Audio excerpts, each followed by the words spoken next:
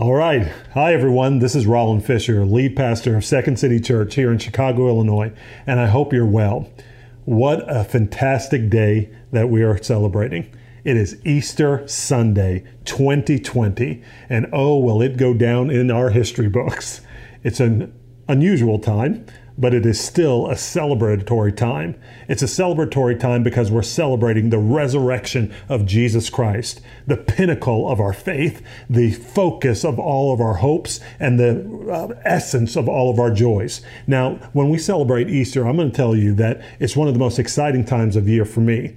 It's greater than the Super Bowl. It's bigger than the World Series. In fact, it's more important than the NCAA tournament that I was sad to miss. But this day is the one that's life transforming, and we hope that this message will be for you today. So let's pray as we get into the Word of God. Father, we thank you so much for your goodness to us today. And in the midst of these strange and even trying times, God, we know that you are on your throne. And you're on your throne because, Jesus, you first came to the earth, walked amongst us, lived a sinless life, went to that cross for us, and were raised after 3 days because of your victorious triumph over death and the grave. God, we celebrate you now, and we're asking that you would transform us by that reality today. In your mighty name, amen. All right, so today, if you're joining us, what we're doing is we're continuing and actually finishing the series we've been going through for the past several weeks. It's a series called Famous Last Words, the Parables of Jesus. But today, as we finish the series, our title for the message is going to be, It is Finished. And boy, do we all long to hear those words from our God and even from the medical community, that what we've been experiencing recently is that it's finished. But we're going to focus today on the reality of why Jesus said that as some of his last words by focusing on this, that Jesus provides healing and resurrection life when death has been at your door. And I don't know about you, but that theme seems very relevant to all of us right now, that Jesus provides healing and resurrection life when death has been at our door. So we see this, and we're going to break it down in 3 parts today. We're going to first talk about where my eyes have been, talking about the fact that our eyes have been fixed on the places where our hopes have actually been set. Secondly, we're going to talk about death at our door, that at some point, sin, Satan, and suffering come to every person's door to strike at those hopes.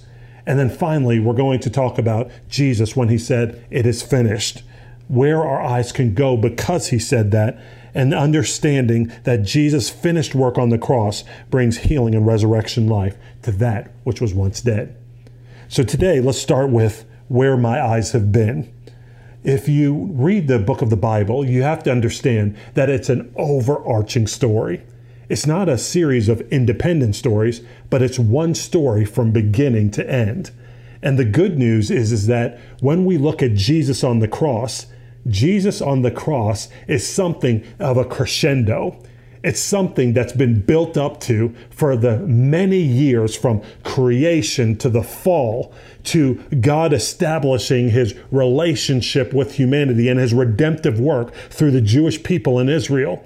And then going through the historic books and the Old Testament prophets that were calling people back to the law of God. When you get to Jesus, you see that Jesus was meant to be the fulfillment of all of God's promises that he made many years before he came. And we see in Numbers chapter 21, starting in verses 4 through 8, the instance of the Israelites coming out of their slavery, their period of slavery in Egypt for 400 years, and being brought into the land of promise, the new life and the new hope that God had for us. And we see it as a foreshadowing of not only what Jesus would do for us, but what we're to look forward to, the lessons we're to learn whenever we're interacting with God in this walk with him. But we've got to ask ourselves, where have my eyes been? Where have my hopes been set? Where were their eyes and where were their hopes set? And what type of correction did God need to bring? So let's start in verse 4 of Numbers chapter 21. It says, from Mount Hor, they set out by the way of the Red Sea to go around the land of Edom, and the people became impatient on the way. Now that immediately speaks to me because I struggle with being an impatient man. When I'm cooking, I want it now. When I order something at Amazon, I want it now. Matter of fact, when my wife was pregnant and we knew we were having children, I wanted them right now. I didn't want to wait the 9 months. Impatience is something that we all deal with, even in waiting for the promises of God. This is what the Israelites were dealing with. And it said the people, in their impatience, spoke against God and Moses, saying this, "Why have you brought us up out of Egypt to die in this wilderness? For there is no food and no water, and we loathe this worthless food."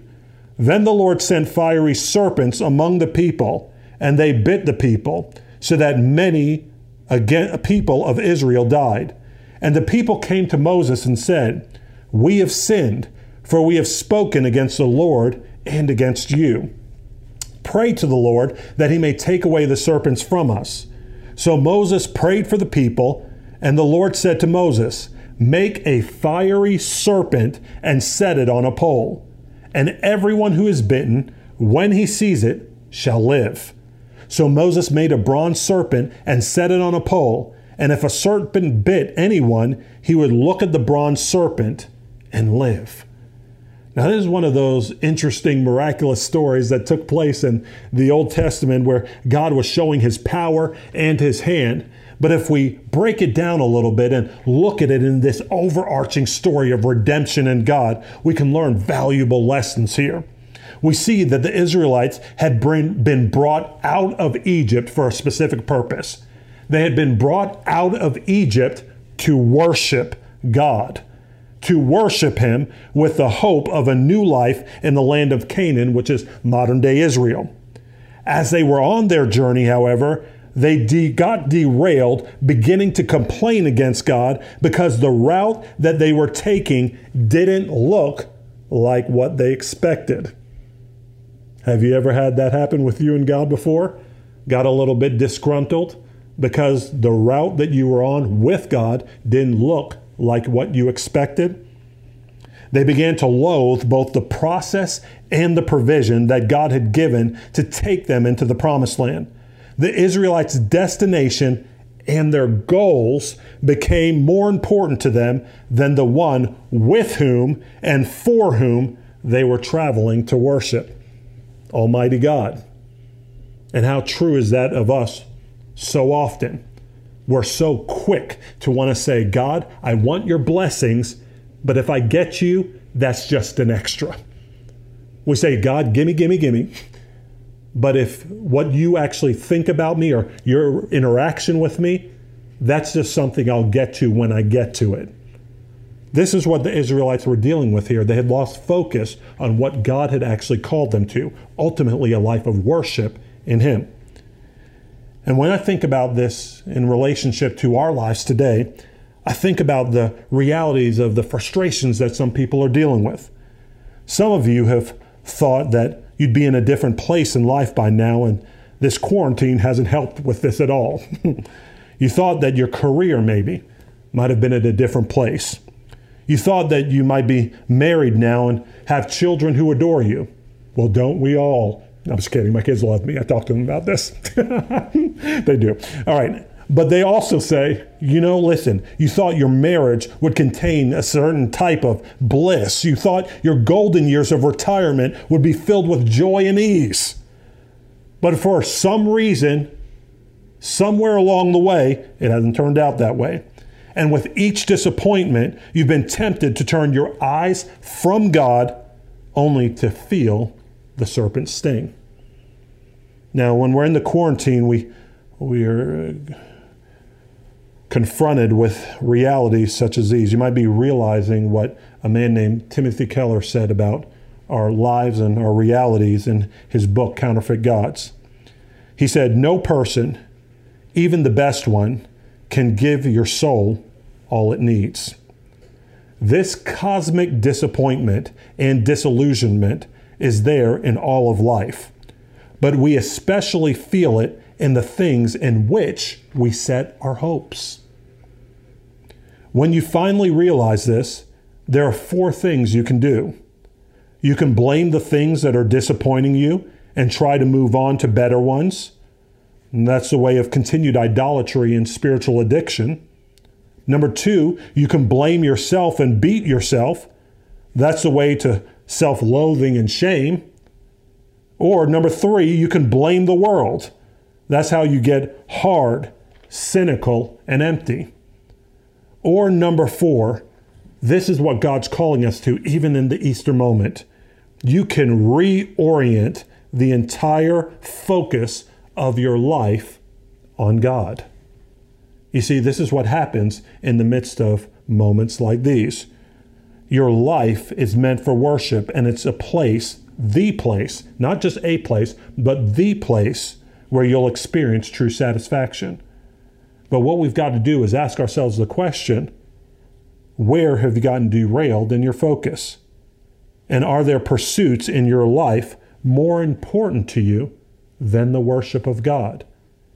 Because this is what was happening with the Israelites, even as God was trying to take them into the land of promise. And it's why they ultimately felt the serpent's bite. At some point, sin, Satan, and suffering, as we've said, come to every person's door to strike at our hopes. And sometimes, just to break it down, we experience the bite of the serpent because of our own sin, meaning that we bring the consequences of life upon ourselves by the choices that we've made when we've gotten our focus off of God and onto these hopes that ultimately disappoint. Sometimes, however, it's also true that sin is thrust upon us, that we are the recipients of other people's choices.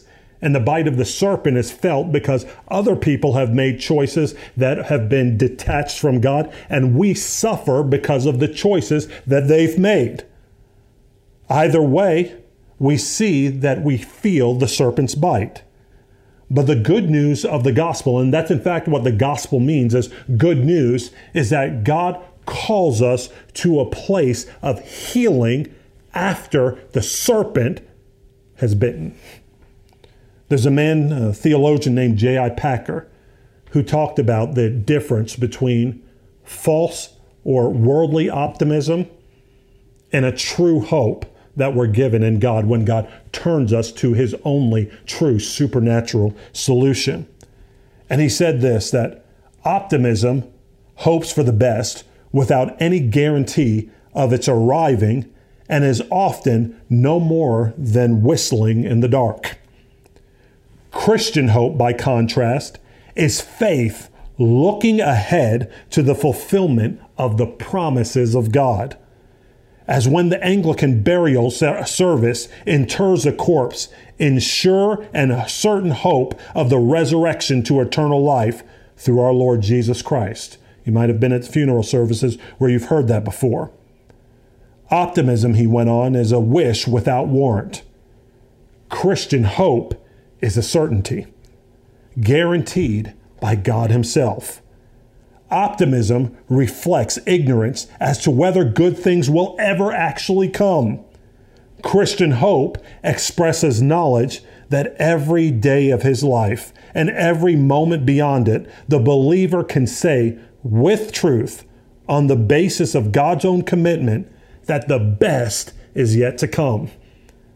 Now that's a beautiful thing to hear. Many of you were able to just enjoy the dance that took place at the beginning of our service, where they were singing and declaring the goodness of God, saying that regardless of what we're seeing around us right now, it's going to get better. It gets better. Why? Because even when the serpent stings, God provides a solution for our healing and also our redemption. When our world feels the bite of the serpent because of our wanderings and sin, the good news is that God gives us a place to turn during these times. And in John chapter 3, Jesus begins to connect this story of the Bible. He says, what you experienced and read about, meditated on, and heard in the Old Testament about this period of the serpent biting and God healing through this staff and this pole that was raised up, Jesus makes a clear connection and says, ultimately, it's all about me. It's all about me. And I'm God's solution that you can look to in the midst of the sting to receive that healing. In John chapter 3, starting at verse 13, he said this, "No one has ascended into heaven except he who descended from heaven, the Son of Man," which was Jesus' favorite term for himself, talking about his messianic role, his role as Savior of the world. And in verse 14, he said, "And as Moses lifted up the serpent in the wilderness." So you see, he's making a direct connection to that which we just read. Just as Moses lifted up that serpent in the wilderness, so must the Son of Man be lifted up. See, that's what we're talking about during this Easter season, that he was lifted up on the cross, talking about the type of death he would die. Verse 15, he says that whoever believes in him may have eternal life. For God so loved the world that he gave his only Son, that whoever believes in him should not perish, but have eternal life. For God did not send his Son into the world to condemn the world, contrary to popular opinion. He said, "I didn't send my Son into the world to condemn the world, but in order that the world might be saved through him. Whoever believes in him is not condemned, but whoever does not believe is condemned already, because he has not believed in the name of the only Son of God."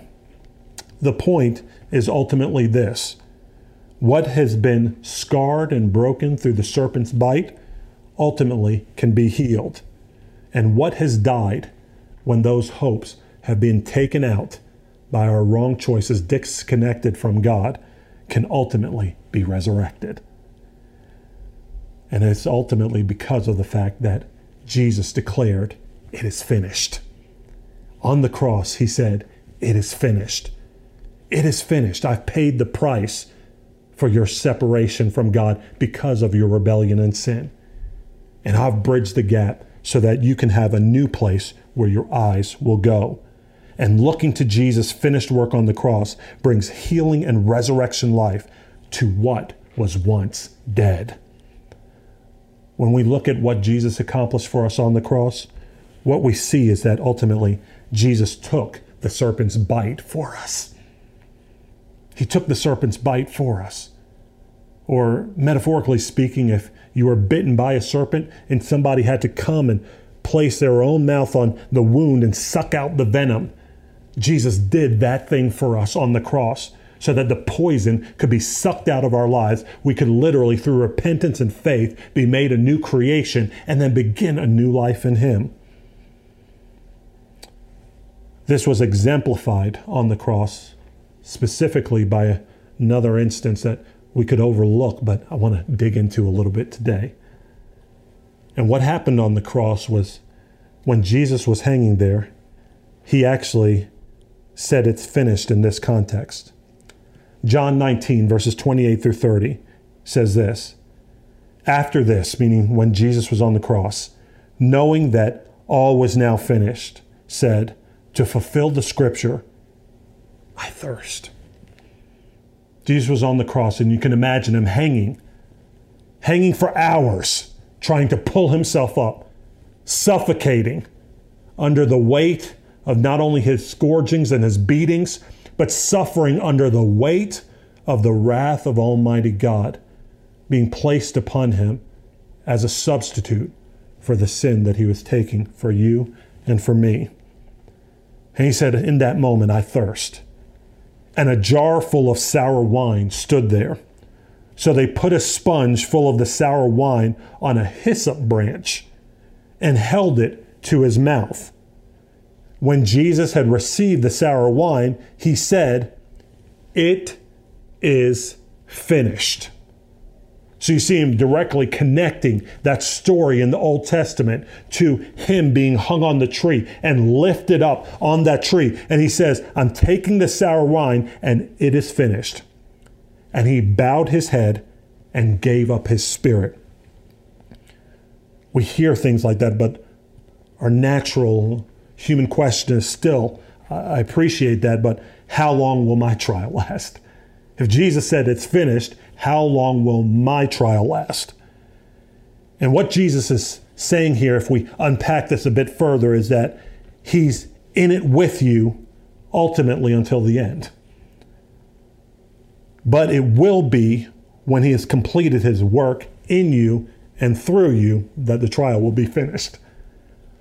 The beauty, though, is he says he's that friend who sticks closer than a brother, and he's in it to win it. Everybody's looking for that friend who's in it to win it. You ride or die, and Jesus is ultimately that for us. If you remember last week's message, even though we're talking about this sponge that he drank from before he gave up his last breath, saying it was finished. If you remember last week, Matthew recounts Jesus being offered 2 drinks on the cross, not just one.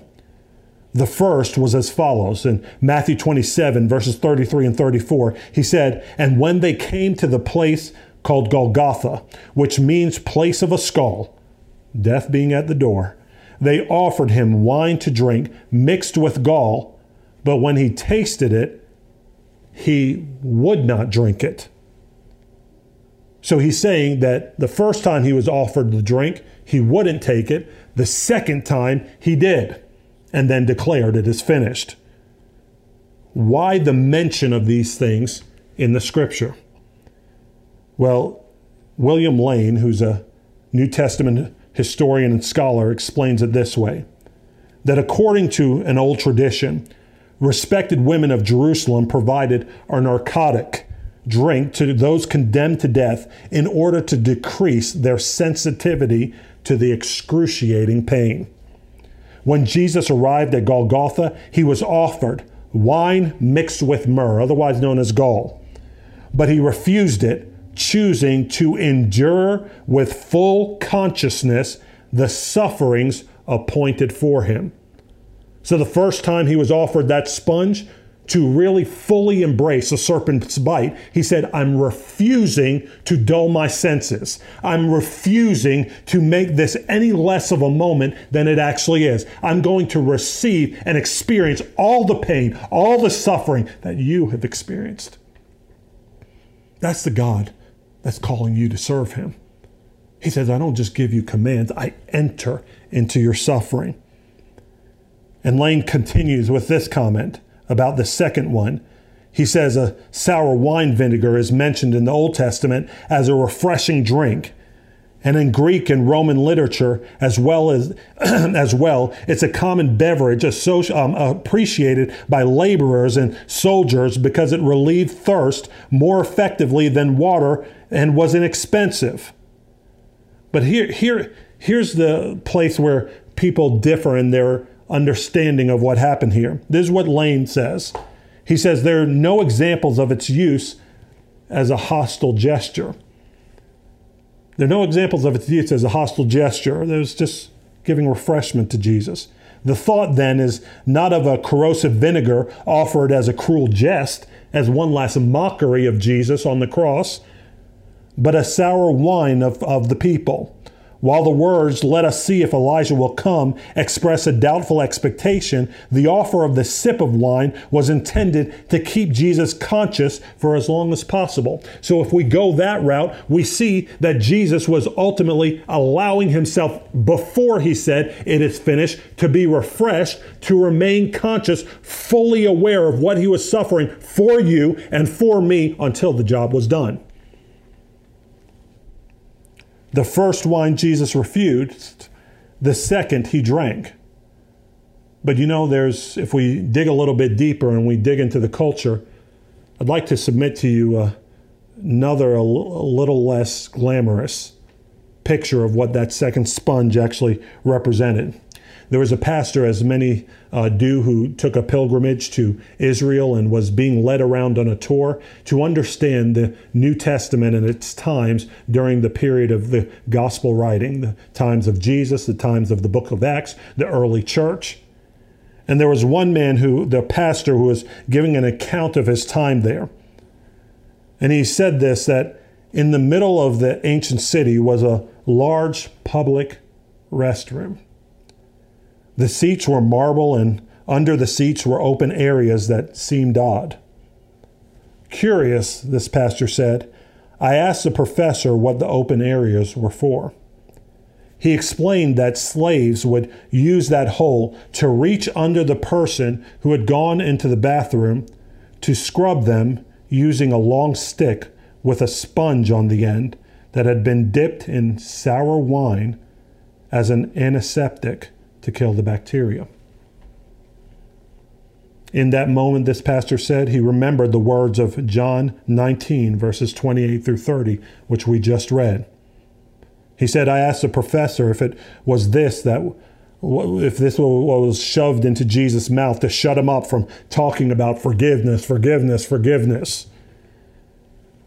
The tour guide hadn't seemed to make that connection before, but said that it could be likely. In his studies, though, this is what the tour guide said. He said the ancient soldiers in that day had as part of their field kit a sponge that they used to scrub with after going to the bathroom. And they too would have dipped it in wine vinegar to kill germs. So it seems when Jesus spoke, I thirst, a soldier might have in fact thought it would be fun to stick the sponge in Jesus' mouth to add insult to injury.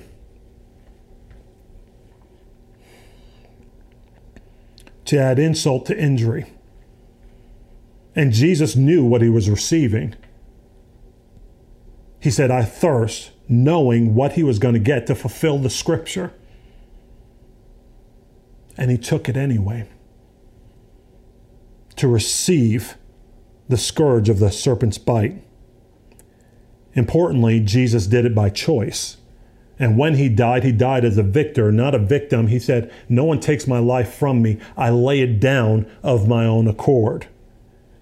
And what this pastor said is that ultimately, in summation, what this picture also shows us when we realize we've been bitten by the serpent because of our own choices or the sin that's been thrust upon us, we see that on the cross, Jesus takes all of the crap on the cross and deals with it.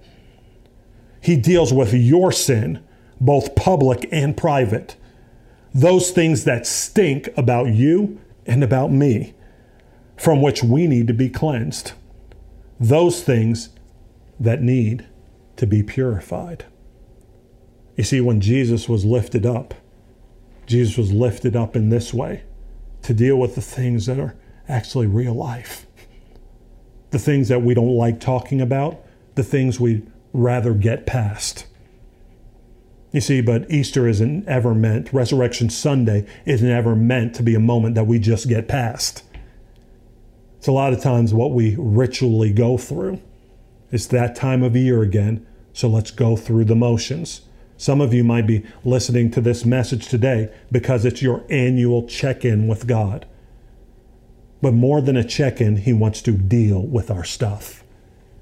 And he wants to question, what are the hopes? Where has our gaze been? Where has our focus been? And what has been the result of us being disconnected from him and receiving the bite of the serpent in its place? But what is he calling us to in the cross when he is lifted up and he's actually able to take all of the scourge of the enemy on that cross for you and for me?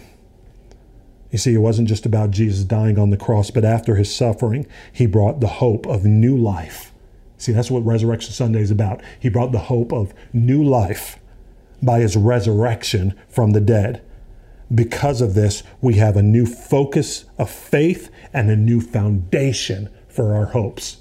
Because he dealt with my mess, I can actually turn away from my mess, be cleansed of my mess, and actually have a new focus and faith in him.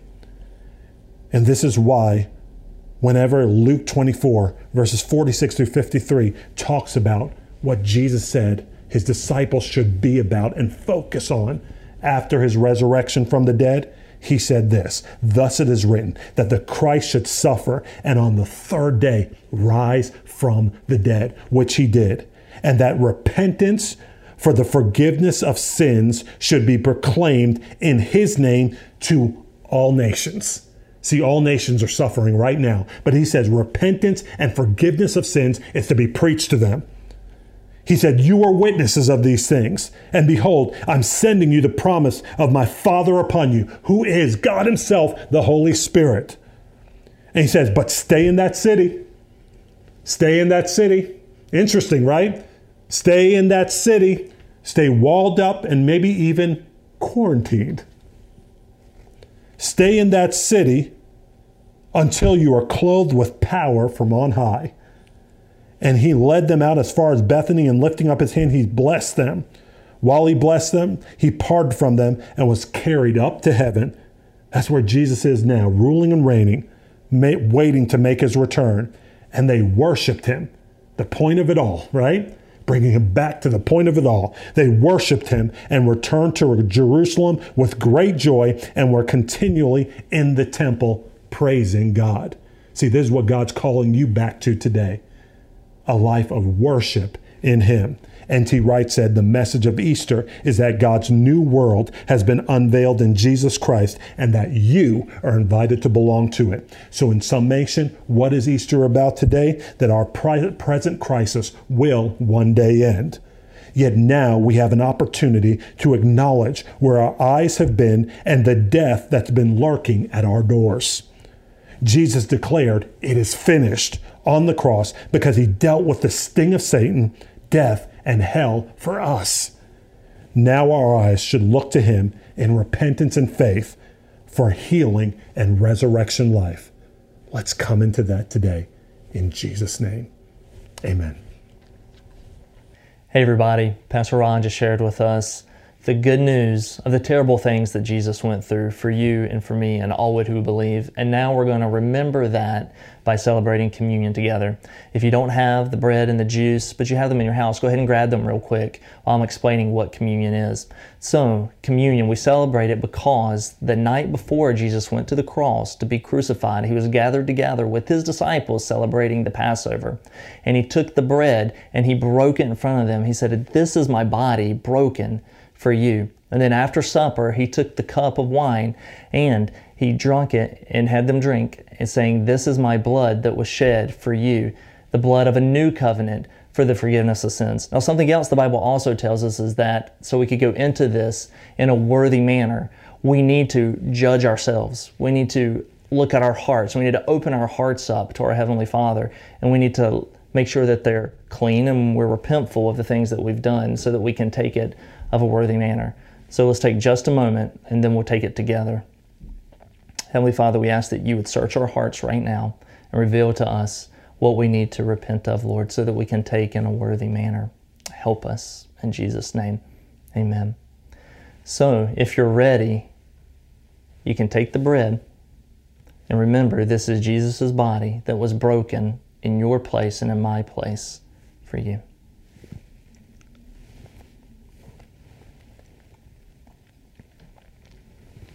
And then in the same manner, after supper, Jesus took the cup and he said, this is my blood of the new covenant that was shed for you for the forgiveness of sins. If you trust Jesus to take away your sins and live for him moving forward, you can partake of this. And the good news is that when we've done that, the Holy Spirit comes and leads us in a new life. Thank you, Lord.